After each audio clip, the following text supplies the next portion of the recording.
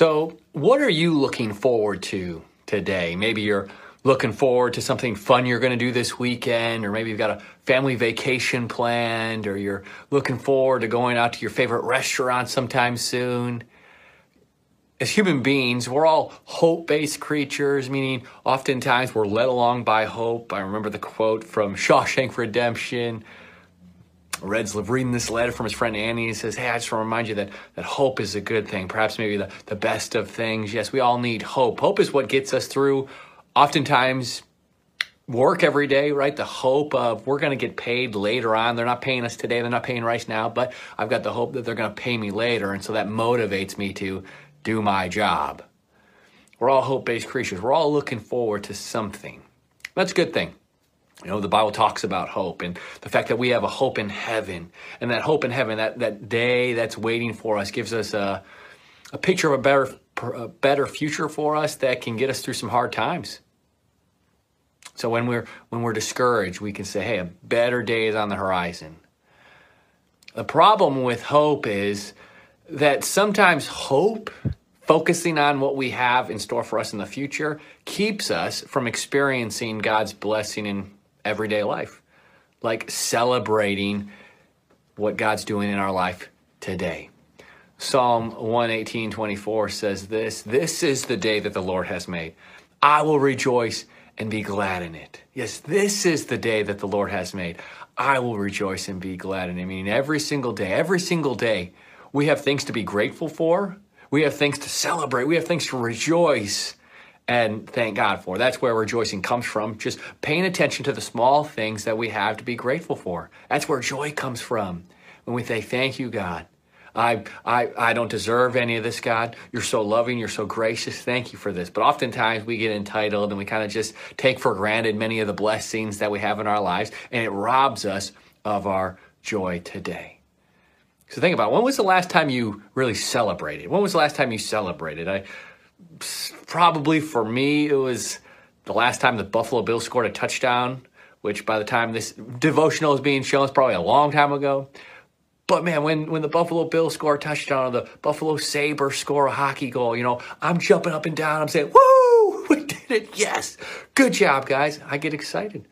I remember when I was in college, I'd go like that. I'd get super pumped, super excited when I'd get up to the third floor of my dorm where I lived. I'd turn down the hallway and I would see a pizza box left outside of somebody's door, or a box of donuts.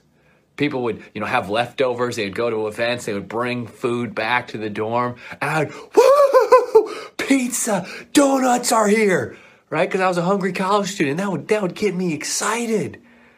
It doesn't get me as excited these days because, well, I'm trying to eat a little bit healthier these days, and I have a lot more money these days. I'm not a poor college student anymore, so those little things don't get me as excited. But I thought, man, what if it did? Like what if every single day I went to my refrigerator and I had food and I said, woo, yes, I've got eggs. I mean, those things are delicacies. I can't believe I've got eggs. God would bless me with the fact that I could have eggs today. Man, I can't believe it. I've got milk. I've got cereal, man. There was a time in my life, yes, in college, I would eat cereal with water because I couldn't afford milk. And it was like, man, today though, woo, I can put milk. Vitamin D milk, too. None of that skim milk stuff. Vitamin D milk. Whew, it's so good. It's so good. It's so good. What if we practice that sort of celebration today? We woke up and didn't take it for granted. Didn't take it for granted that we wake up and we have a new day to live. And, if you have kids, you have another day to be able to enjoy with your kids. Or if you've got your health, you get to enjoy your health. If you've got food, you got food. What do you do to celebrate those everyday blessings?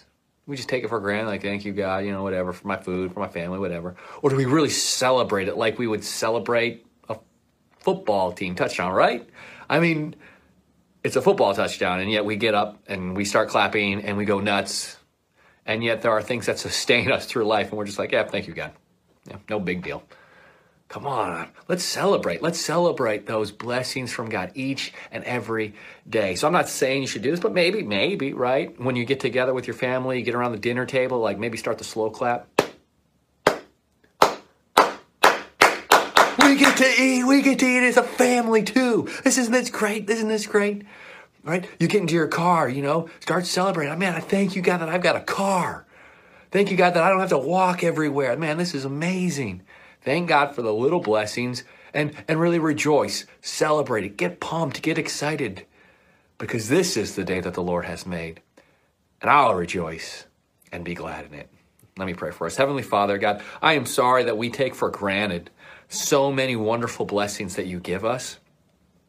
And I thank you for the fact that we do have hope and we got things that we're looking forward to. Man, that's a blessing as well. But help us each and every day to spend time to give thanks and to really celebrate the wonderful blessings that you give. It's amazing that oftentimes these things that we have to be grateful for are so routine.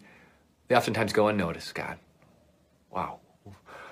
How blessed are we that would be the case. We thank you for Jesus. It's in his name that we pray. Amen.